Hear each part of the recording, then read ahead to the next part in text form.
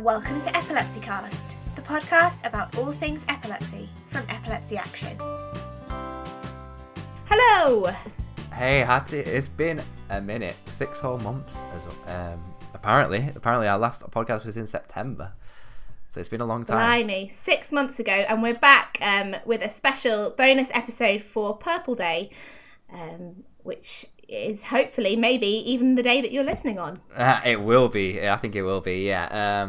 So we're doing a little chat with Maisie Adam, who is a comedian. She's been on a lot of shows you might have seen her on, such as Mock the Week, the Ranga Nation show, a lot of other panel shows, and she has her own stand-up special as well, which is on Amazon, I believe, called Vague.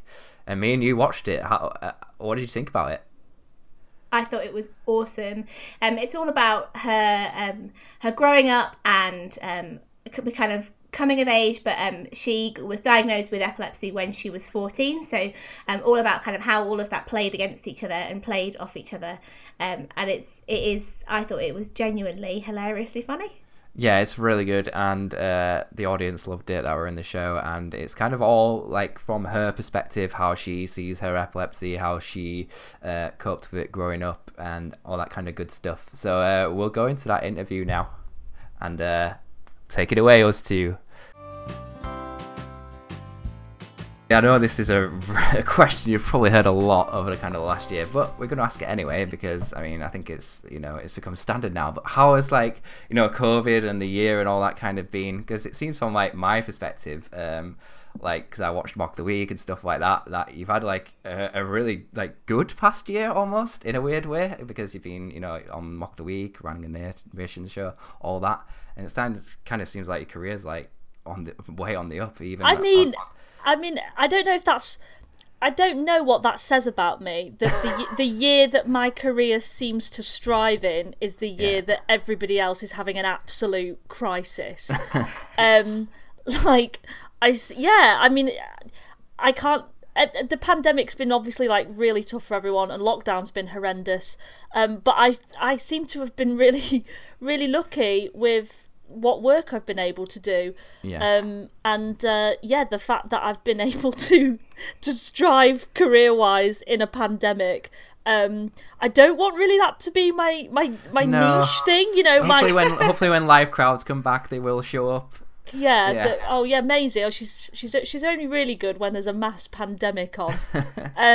But yeah, you're right. I've been very lucky, and I've had some lovely opportunities to work through lockdown. I mean, it's been, you've mentioned the telly stuff there, that's been great, and then there's been online gigs which have varied, much like what we were talking about with the podcast. There's some that go great and there's some that go horribly wrong. Yeah, absolutely. Yeah.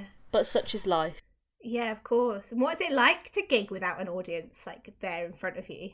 It's really weird, but genuinely, all the online gigs have varied in how they are as a format. So you'll do some where there's 50 faces on a Zoom call, and it's great because you can actually see, if anything, you've got more to go off in terms of crowd work. If you're gigging normally, you'll go, oh, what's your name? I go, Hattie, and you're like, okay, right, tell me something about yourself. Whereas with this, you can literally go in about their living rooms, about their full name is usually in the bottom, so there's so much more to go off with. Which makes the other online gigs the ones where they're like, okay, just perform your comedy into the webcam, please. Right. And you can't see anybody. It's horrible. It's like doing your stand-up routine in the mirror, which is something I think you only do if you're having a breakdown. So those ones have been pretty... When you're really nervous and practicing it in front of the mirror, almost. Yeah, those ones have been rough. Yeah, that sounds really, really rough. We were talking about before we started that we both applied to be on one of these Zoom kind of live situations. Really? Yeah. I think Hattie was saying Radio 4. Oh, wow. Some of the audiences and stuff. Yeah. Just take the opportunity because it doesn't come up very often. It's been really enjoyable as well. From the act's perspective, when we've been doing TV stuff and you chat to the Zoom audience, it's been kind of that, because I think a lot of people don't realise that when you record stuff like Mock the Week at a studio, it's about 3 hours. So when you've got them in the room, as in outside of COVID times, that's 300 people who have come thinking it's going to be just like it is on the telly. Yeah. But then you're told you cannot move, you can't take photos, you can't go to the loo, you have to wait till it's done. And actually, with Zoom, you still have all of the people who are big fans of the shows and stuff and are giving lots of applause and everything, but they can have a wine from their fridge. Do you know what I mean? It's quite nice. As well. Yeah, it's quite nice, really. So Yeah, I applied to be very different. I applied to be on WWE wrestling. They had to go to like this massive arena where they got like Zoom fans all the way around. I ain't got my application yet, but I'm hoping front row just like from like. That's what I mean. It's like how big is it? How big is it going to get? Like they're doing it for TV records, and then like I saw they did it for like Britain's Got Talent, like a huge audience, and I think they've done it for a few award shows. I'm genuinely like, what? Imagine if like the Olympics is just loads and loads of. It would just look like something off Black Mirror, wouldn't it? It really would. Yeah, it really would. It's so mad. It really would. Yeah, it's gonna be so. It's just all been so interesting. Yeah, it's been a weird one. So, Maisie, we're obviously, this is Epilepsy Cast, and we're here to talk about all sorts of things, but one of the things we're here to talk about is your epilepsy. And Purple Day is obviously the day of international kind of conversation about epilepsy, and one of the things that you're really open about is your epilepsy. Yeah. I just wondered, one of the things we're thinking about for Purple Day this year is about like misconceptions about epilepsy or myths. Yeah. And I wondered like what you've kind of come across, or if there's anything that like what annoys you the most, basically, that people think about epilepsy that just isn't true for you. Yeah. I mean, I think straight away the first one, and I'm sure you've had this a lot, but is that everybody assumes it's flashing lights and it's photosensitive. And so especially, I guess, from my perspective with my line of work, where you have to sort of sign health declaration forms before recording anything, you say, yes, I'm epileptic, and straight away the lighting designer comes over and is like, right, are you going to be all right with these lights, these studio lights? I will turn them on, but I'll tell you before I turn them on and stuff. And you're like, it's absolutely, it's not at all to do with that. It never has been for me. Yeah. So that's been like a huge, and definitely even before like I went into comedy, that was the thing I found answering the most about when saying that I was epileptic, was people worried about flashing lights, people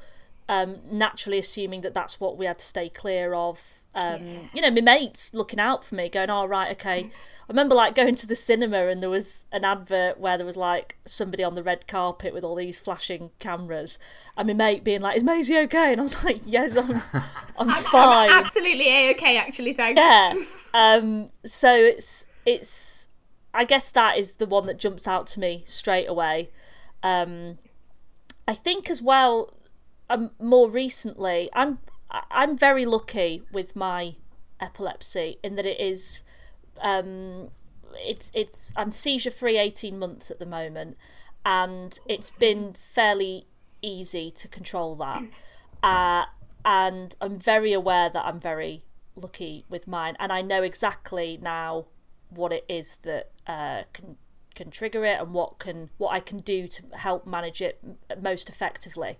But I think one of the biggest misconceptions for people, and this absolutely is the case for some people, but I get it a lot, that people think it's that it's totally uncontrollable and can strike at any minute, in almost like it's a sneeze, like it creeps. Do you know what I mean? Like it creeps up on you. Yeah. And so I find myself often having to say, I'm epileptic, but don't worry, it's completely fine. You won't notice it. It's completely controlled by self-administered medication. Yeah. I've got it all. And of course I get that I have to, people need to know what the thing is. But I think because of what we see and hear about epilepsy, a lot of people immediately think foaming at the mouth, dropping to the floor with no warning, and that can happen any minute from the moment I've told you I'm epileptic. Yeah. And actually, I think it's such a varied thing. There's Yeah. so many different types, and then even then, within the categories, everybody's got a different relationship with it. So I think the frustration is, but at the same time, it's a mild frustration, because I understand where people's misconceptions come from. That when you're told somebody is epileptic, wait and let them tell you exactly what their type is, what their what their state is with it, because it will be completely different. I could meet somebody who's got the exact same type of epilepsy, but they could be somebody who could just drop any minute, and it's so different.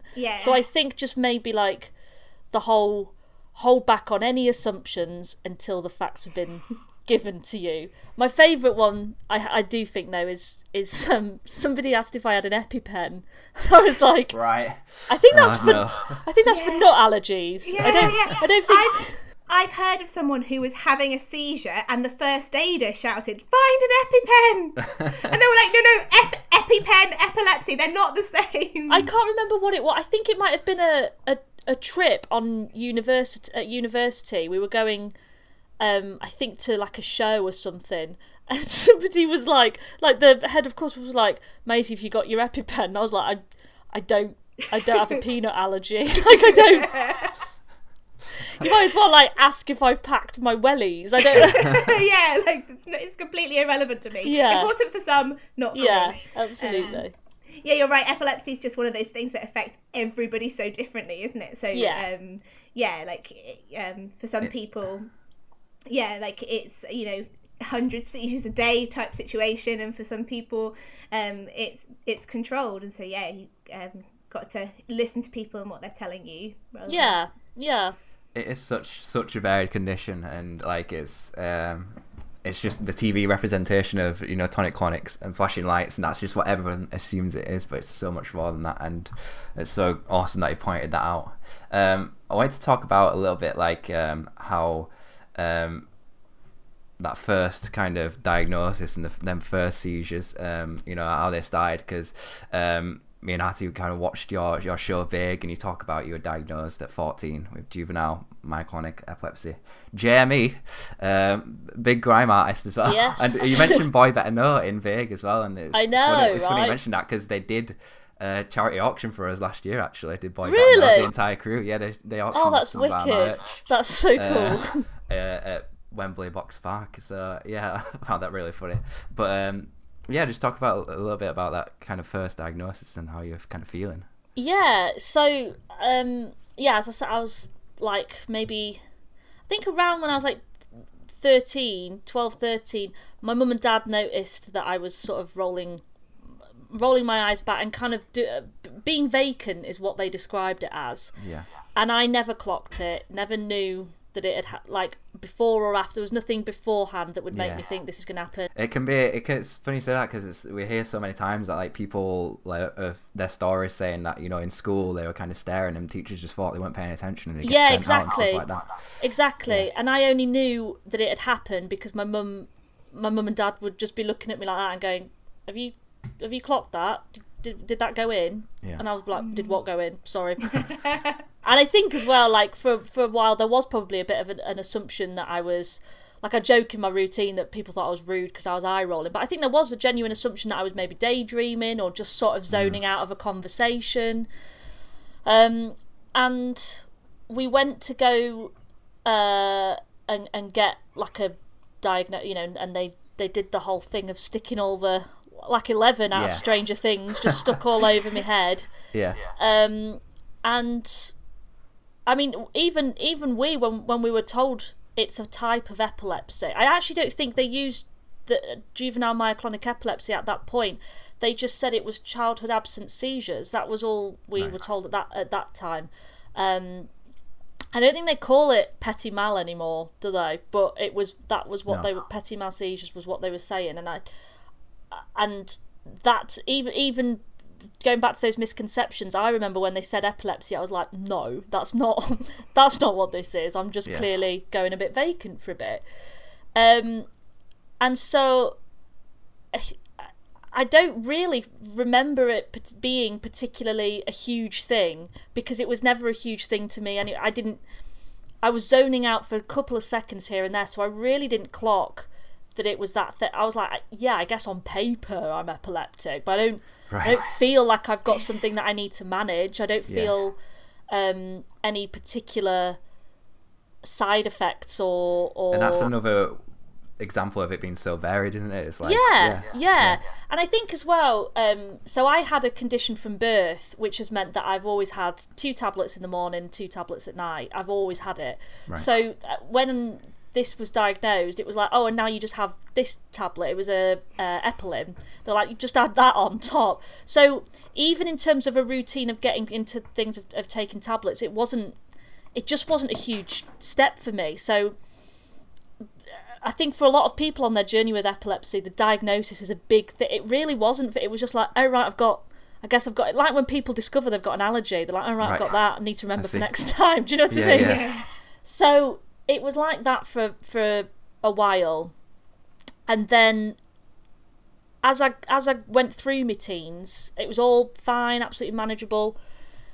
And then got to like, and you'll have seen this if you've watched Vague, but got to sort of those like mid to late teen years where you're going out at night with your mates and you're drinking for the first time. And I did clock that in the mornings I'd be a little bit more vague and a little bit more slow. And I started noticing that like my arms would jerk, and it was always in the morning. So it was things like I'd be getting ready for school and like doing up my school buttons, and then I'd hit myself in the face, and I was like, but I didn't really connect the dots. I was just like, oh, that's weird.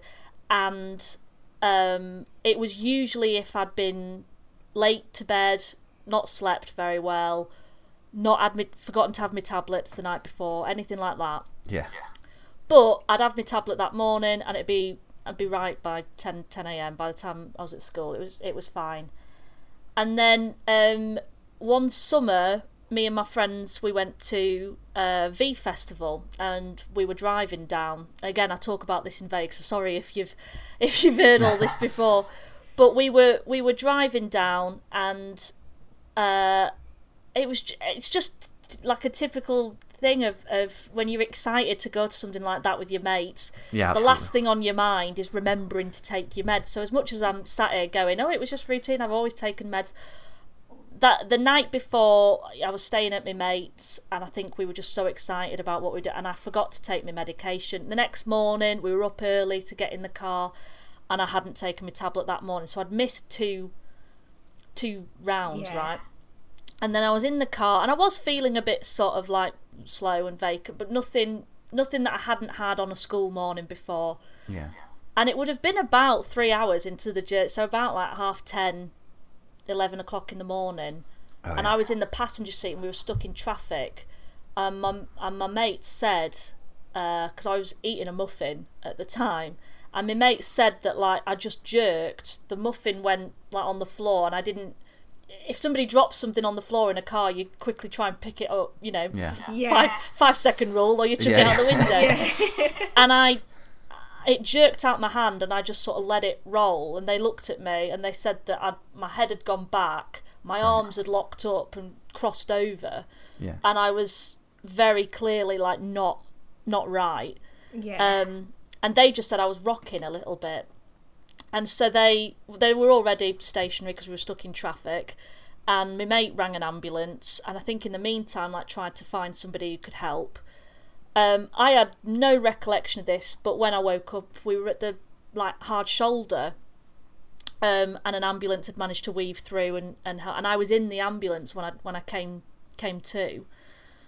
And I remember them saying like, what, asking me the questions and being really confused, and I couldn't answer them very well. And I said I'm epileptic, but even then I think I was like, I'm epileptic, but like not really, And they were like, well, no, you've had a seizure. And I was like, well, what do you mean? I don't have seizures. I just go blank every now and then, but I don't have this, and my tongue was all swollen. They were like, you've bitten your tongue, you've had a tonic-clonic seizure. And I was, like, I'll be honest, I was terrified. I was terrified because it had never happened before. And when I think when you've lived with something for several years as well, if, you know, this wasn't happening a couple of weeks into being diagnosed. I'd lived with it thinking it's this one thing for a while. Yeah. And then it presented itself, it sort of went up a tier, you know. And so I was really quite taken aback and was like, oh, like, you know, this is quite big actually, and it was the first time I'd really realised that there was a repercussion for not taking my meds. Right. Whereas before I'd be like, oh, I didn't take my tablets last night. I felt a bit funny this morning, but it's fine. It's all okay. Yeah. Yeah, I guess like I literally thought of it as like, oh, if you've got hay fever and you don't take your hay fever tablets, you might feel it a bit worse. You might sneeze a bit more. Yeah, but you're not like at death's door. No. So I never really worried about it, and I the main thing I took away from it was because my parents were on holiday as well, and the ambulance were going, you know, because you're under 18, you know, is there anyone we can ring to let them know? And I was so determined not for my mum and dad to know. I was like, no, absolutely not. I don't want them to know. And also I was looking at my mates who were in the car, and they looked so worried and so concerned, and it was that feeling as well of being not a burden, because they were so great about it, but it was that made me realise how serious it was, because I realised how much I'd worried them. And I sort of was like, I don't want that to happen again. I don't want to do that. And whereas before, if I missed a tablet, the repercussions in quotations were A, not that big, and B, only really affected me, whereas this was something that could have, you know, really impacted the whole weekend. I mean, it didn't. I had my tablets. We went and had a Yorkshire pudding at the thingy. I remember that. Like, I remember just being like, I'm really hungry. So we went and got like a right good meal under me, and then we had a great weekend. Played like 12 quid at it for it. Yeah, absolutely. Yeah, bankrupted myself on day one. But that was like the first time I clocked it, and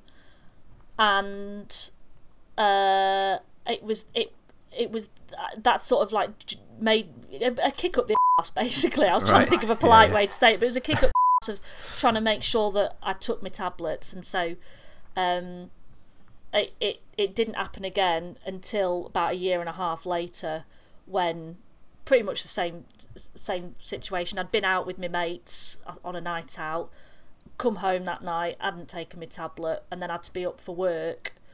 And I think I would have definitely taken it the next morning, but I had a seizure on the way to work, and it was like, and it was a tonic-clonic one again. So, but that's something that for the first 3 years of being diagnosed as epileptic, a tonic-clonic seizure didn't come along till 3 years. 3 years in. 3 years in. Yeah. And I think the way it's saying there, like, you know, you kind of wanted to keep your independence. I think that's like that's something that a lot of like newly diagnosed people can definitely relate to, and I think particularly like younger as you were, and it's almost, and I think like as well you don't want to it relates back to the I don't want to say stigma, but the perceptions of epilepsy. I think even at that time I still had a perception, because I was like, I'm epileptic but not really. This was kind of like holding it right up into my face, going, no, you are. Yeah. I mean, I realise now I always was epileptic, but it was only when I had a tonic-clonic seizure that I sort of respected it as that.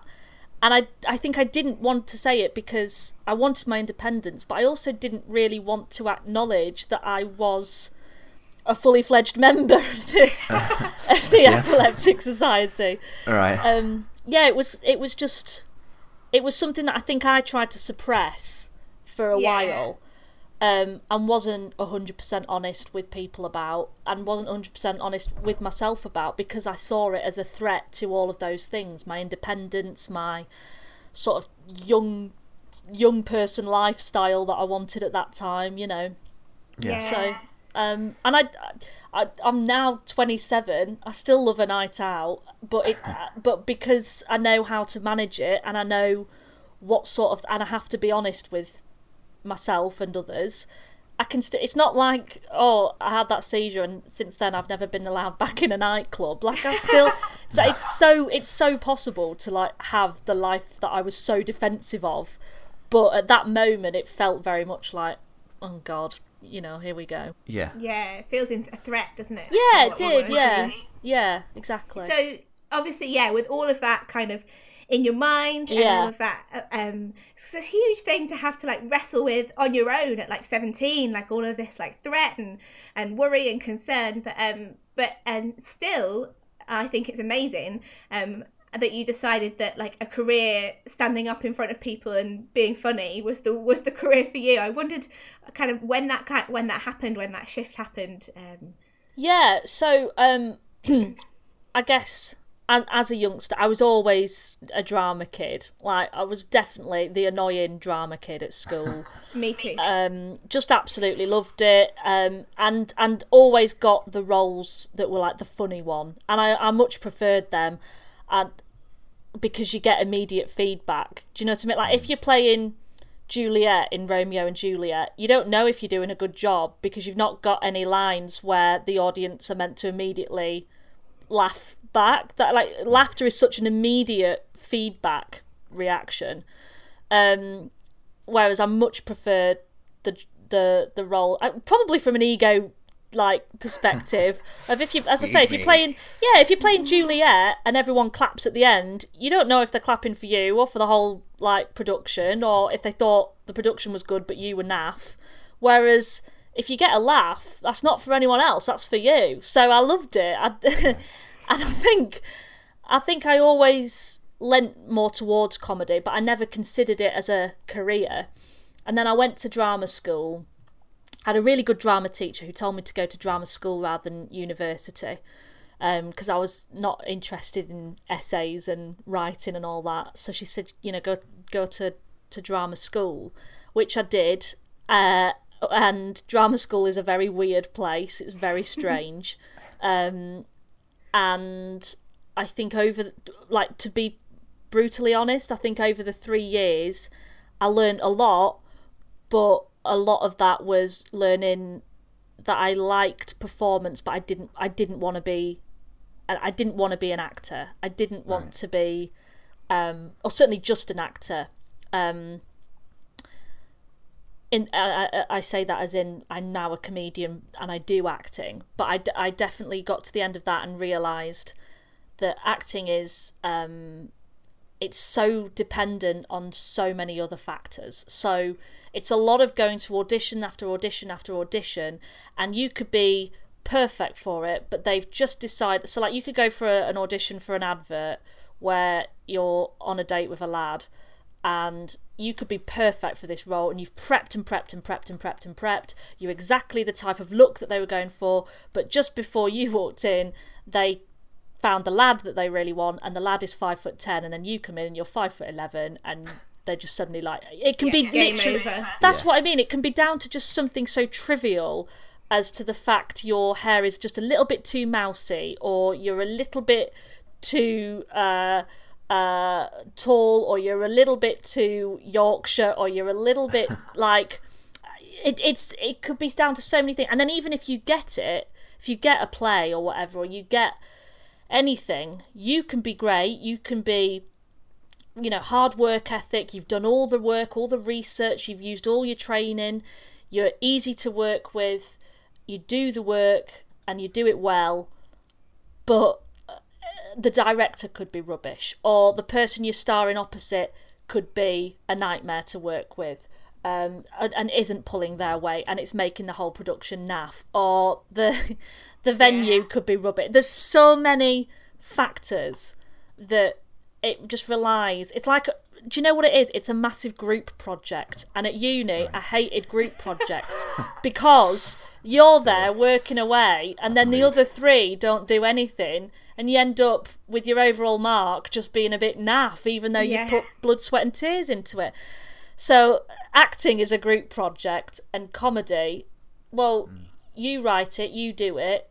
If it's good, you get all the praise, and if it's naff, you can't blame anyone else because it's all on you. So and I like that control element. I guess that shows from what we were just talking about with my epilepsy as a teen. I like to be in control. I like to be independent and make my own choices. And comedy lets you do that. Comedy, it's like, as long as you've written the material, you book yourself in for a comedy night, and if you're good, you'll get booked again. So you're booked off merit. You're booked off something you've done. You're not booked off somebody saying they're good or somebody getting you in there. Like, even if you've got a mate who will get you a gig somewhere, you could turn up, die on you won't get booked again. So it's a proper meritocracy. I love it, but I don't think I'd have realised I wanted to do comedy had I not gone and done acting and then realised all of that. I think I find it easier as well. I find it easier to be passionate about because, God, there's some rubbish plays out there. And well, there are, and sometimes you'd be applying for stuff and you'd be like, this is awful. Like, whose story is that? And I can't get passionate about it. And I'm somebody who really struggles to do something unless I'm passionate about it. Yeah. And so with stand-up, you pick what you talk about. You choose what it is that you want to, like, literally stand on stage and say to a group of people with a microphone. It's like public speaking or debating. Yeah. You're not going to get up there and do it with something you're not about. So I quite like that, really. It's probably, again, a bit of an egotistical thing, but hey-ho. I think stand-up's like one of the hardest like jobs out there, and I like hold my hands up to you because like there's that stand-up to cancer thing going on where some comedians are teaching did you watch it? Celebrities. Oh. Did you watch this, Hattie? Yeah. Oh my lord. Oh gosh. That guy. I was watching it with like a pillow over my feet. Yeah, me too. Hands like peeking through my fingers. I said to my boyfriend, because I was like, do you know what? When it was first announced a few months back, because I know a few people, the comics who've done it, as in teaching. But when it was first announced, it was like a month into COVID or whatever, and a lot of people were like, "This is not cool that Channel 4 have given a comedy show to celebs that aren't even comedians when the comedy circuit is on such a thing." And I was kind of like, okay, I get it. And then I watched it and was like, actually, first of all, it's for a good cause, so fine. Like, pick your battles, you know what I mean? Yeah. And second of all, it actually showed that our job isn't just getting up and being that mate at the pub that's got a funny story to say, because I think Jason Manford said it on the show, otherwise everybody would be a comedian. It's actually a proper skill, and it really is, and it's so easy to go wrong. Like, just because you've got a joke or you've got a story that is funny, it's not the same as doing stand-up. No, it's all in the delivery. I actually really liked it because I was like, oh, it's actually proving that my job is actually really hard. Because I think a lot of the time, even my mates are like, yeah, all right, we can all get on stage and tell a few not jokes. It's like, it's actually really difficult. Thank you. It's actually really, really hard. It takes a lot of work and effort, actually. Thanks. Yeah. So speaking of your stand-up, you make obviously epilepsy a part of your routines, and again, going back to Vague, you obviously making a few jokes about seizures and that kind of thing, and you tell the audience it's okay to laugh. I think humor is such a big way of coping for a lot of people, and like for me, comedy always takes me like to a different place. It's almost like a comfort and things like that. And kind of what made you decide to be like, oh, I'll put epilepsy as part of my routine?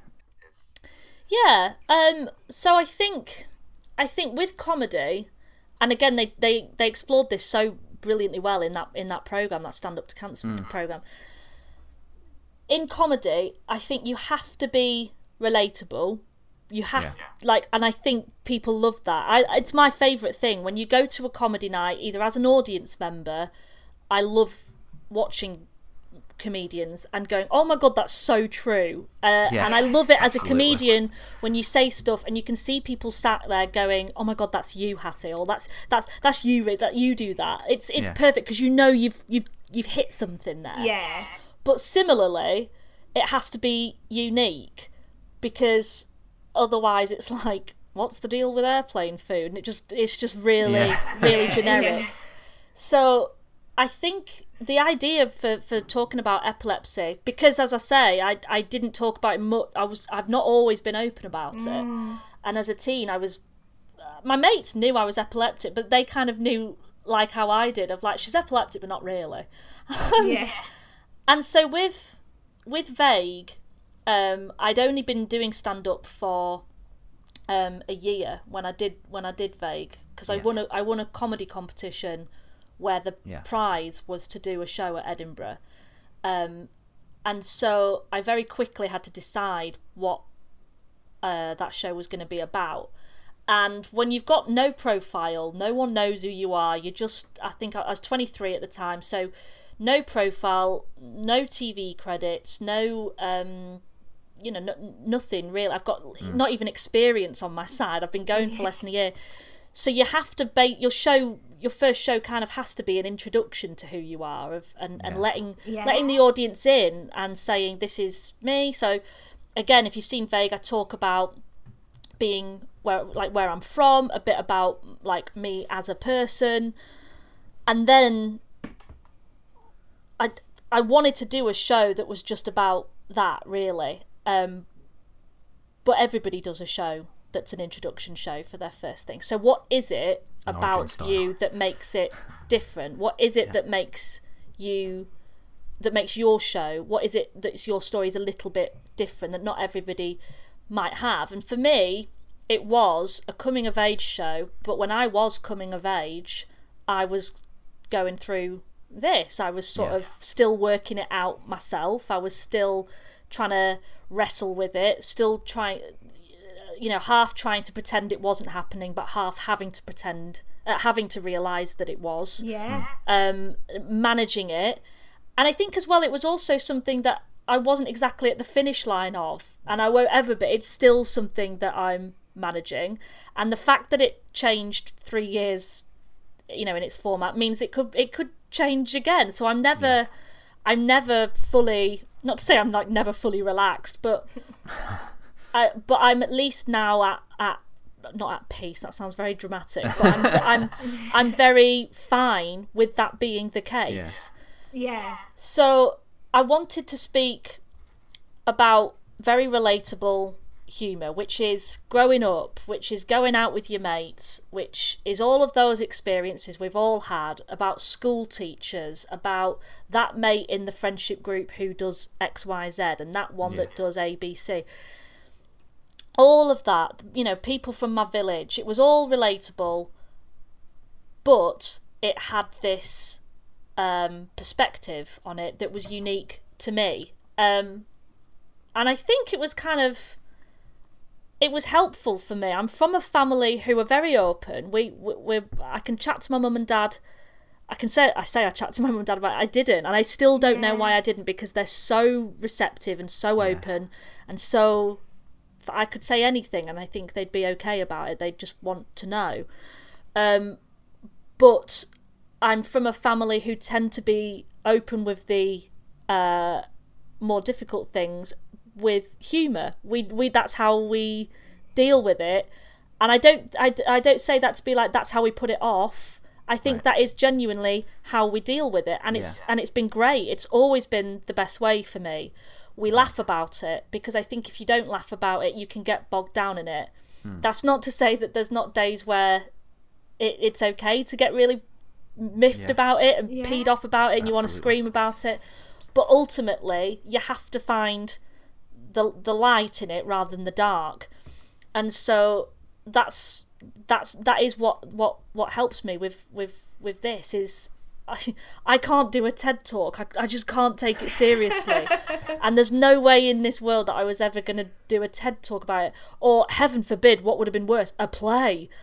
God, I cannot imagine what my play would have been like if I'd have done that.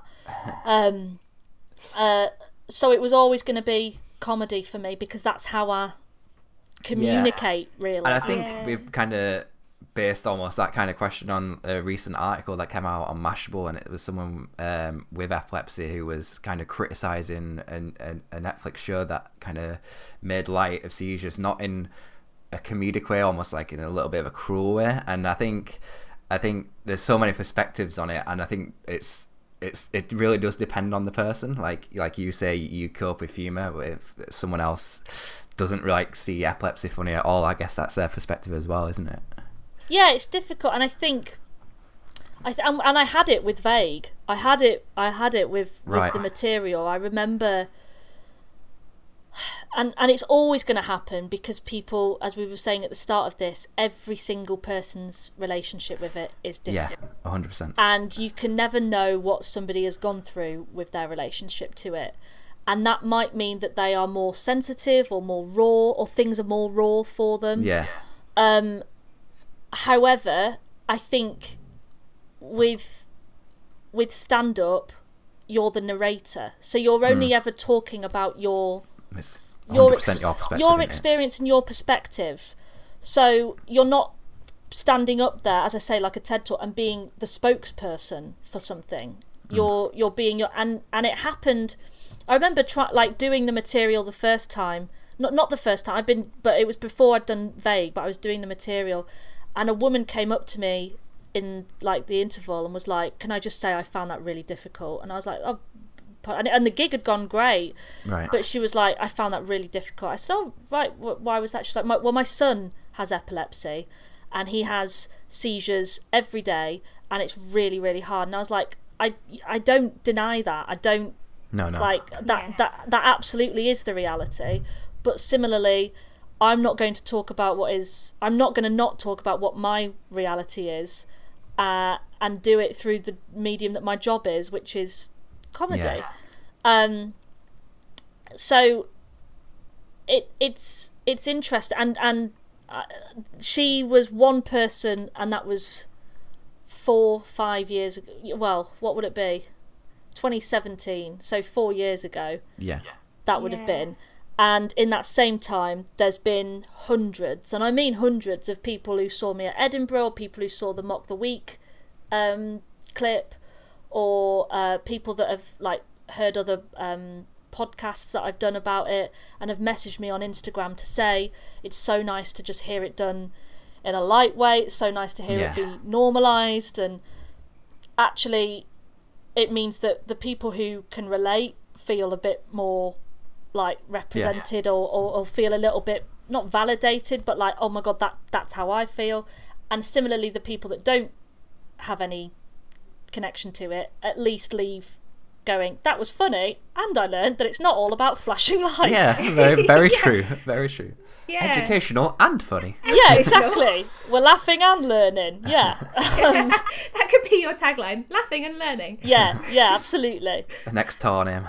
We pretty much wrap it up really here, but every guest that we have on, we always ask one final question, the big grand finale, and it's what is one thing, Maisie, that about epilepsy, to someone newly diagnosed, what would you kind of give them as advice? You know, I know it's a big question.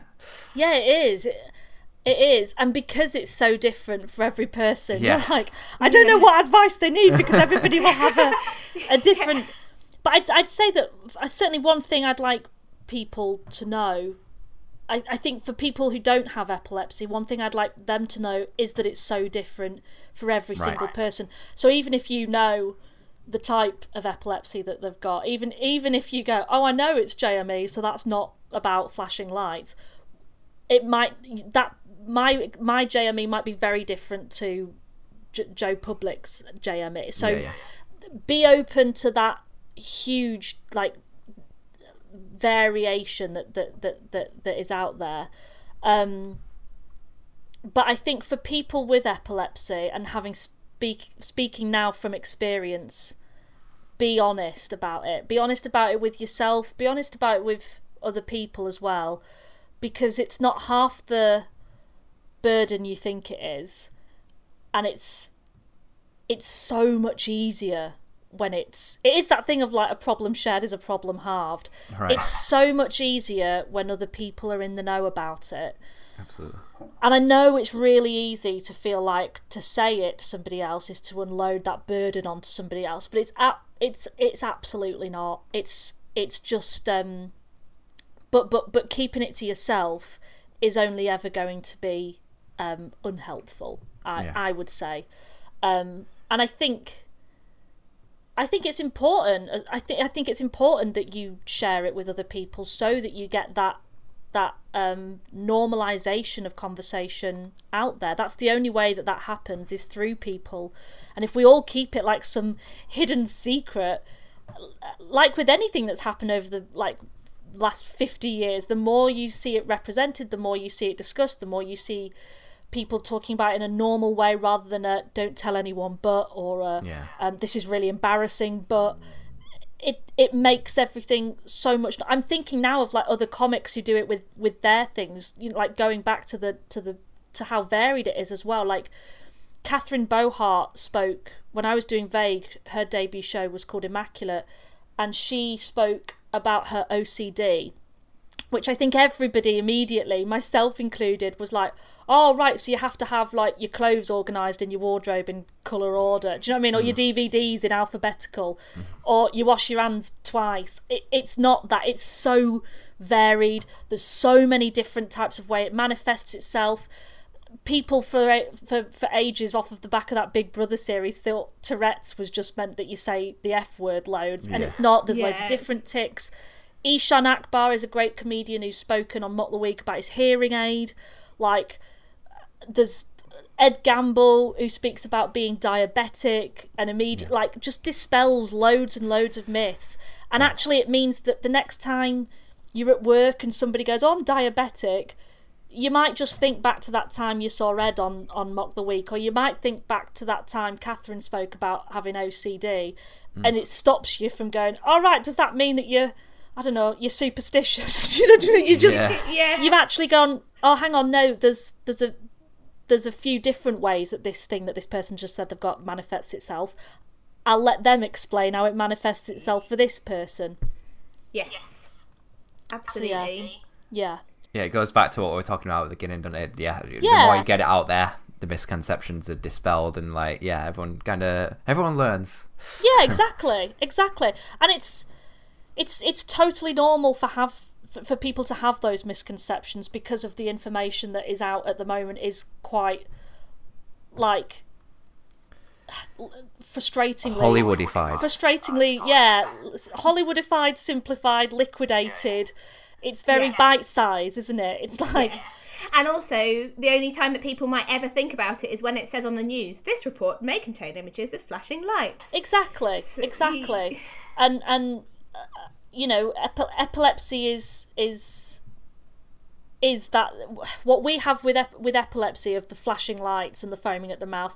That is what Catherine has with OCD, with the arranging alphabetical. It is what, like, hearing aid people will have with, like, oh, is it like A Quiet Place where you can't stand too near a radio because then everything will go like high pitched. There'll be so many different types of ways that things manifest themselves. It's just the understanding that's important, but I think that comes from both sides, is us being understanding of why people have those misconceptions, but just hoping that people don't assume. Don't assume. Like, you'll have the misconceptions, I've made my peace with that, but wait for me to set it straight rather than assume. Yeah. Awesome. Well, thank you very much, Maisie. It's been an absolute pleasure talking to you. Thank you for having me. Where can people keep up with you? I'm on Instagram and Twitter as @Maisie Adam. It's so weird because normally at the end of a podcast you're like, and I'll be gigging here, and I'm like, I don't know. On Zoom tomorrow. I'm indoors for the foreseeable, I think. But I think I'm hoping that I'll be back next year with my third and hopefully best show yet. So I thought you were going to say a final tour for a second. Yeah, I was going to say third and final show. Oh my god, no! Because no one shows up. I'm going to be retiring at 28. No, I do not have the financial support for that. No. Yeah. Oh, cheers, Maisie. Thanks so much. Thanks so much. Cheers. Thank you. Awesome stuff. I absolutely loved that conversation. I think that Maisie had some really absolutely beautiful things to say about epilepsy and different people's experiences with it and coming to terms with it. You know, we've said before on this podcast that it's a really tough thing to deal with, particularly when you're a teenager and through that growing up kind of time, and I just think she had some awesome and really beautiful things to say. Yeah, I think incredibly relatable, and you know, like she goes into so many things that I think a lot of people with epilepsy can really identify with. I think particularly like, you know, young people who've just been diagnosed. So yeah, absolutely amazing. And like she said, just keep up with her on Twitter and Instagram, and if you haven't seen her show Big, you can check it out on Amazon. Thanks so much, Maisie. Yeah, thank you very much. And that'll about do it right now for the Epilepsy Cast. We are planning a series 2. It's coming. It might not be with Hattie because she's going to be on maternity leave for a lot of 2021. But the best way to kind of keep up with us and the next episode of the podcast will be following us on social media at Epilepsy Action on pretty much anything. And if you subscribe to us on, whether you listen to us on Spotify or Apple Podcasts or Google Podcasts, you'll get that directly to your feed. But hi, this might be the last podcast we do together for a little while. I'm not sure. Maybe you'll drop in for an episode in season 2, but you're going to be missed. But I'm sure you'll be back.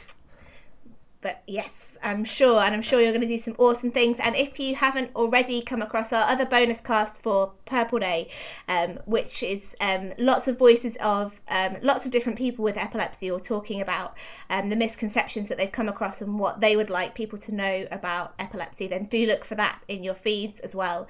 I think that's definitely well worth a listen to. So we will be back soon, and in the meantime, we wish you all the very best. Let's not leave it so long next time. See you in a bit.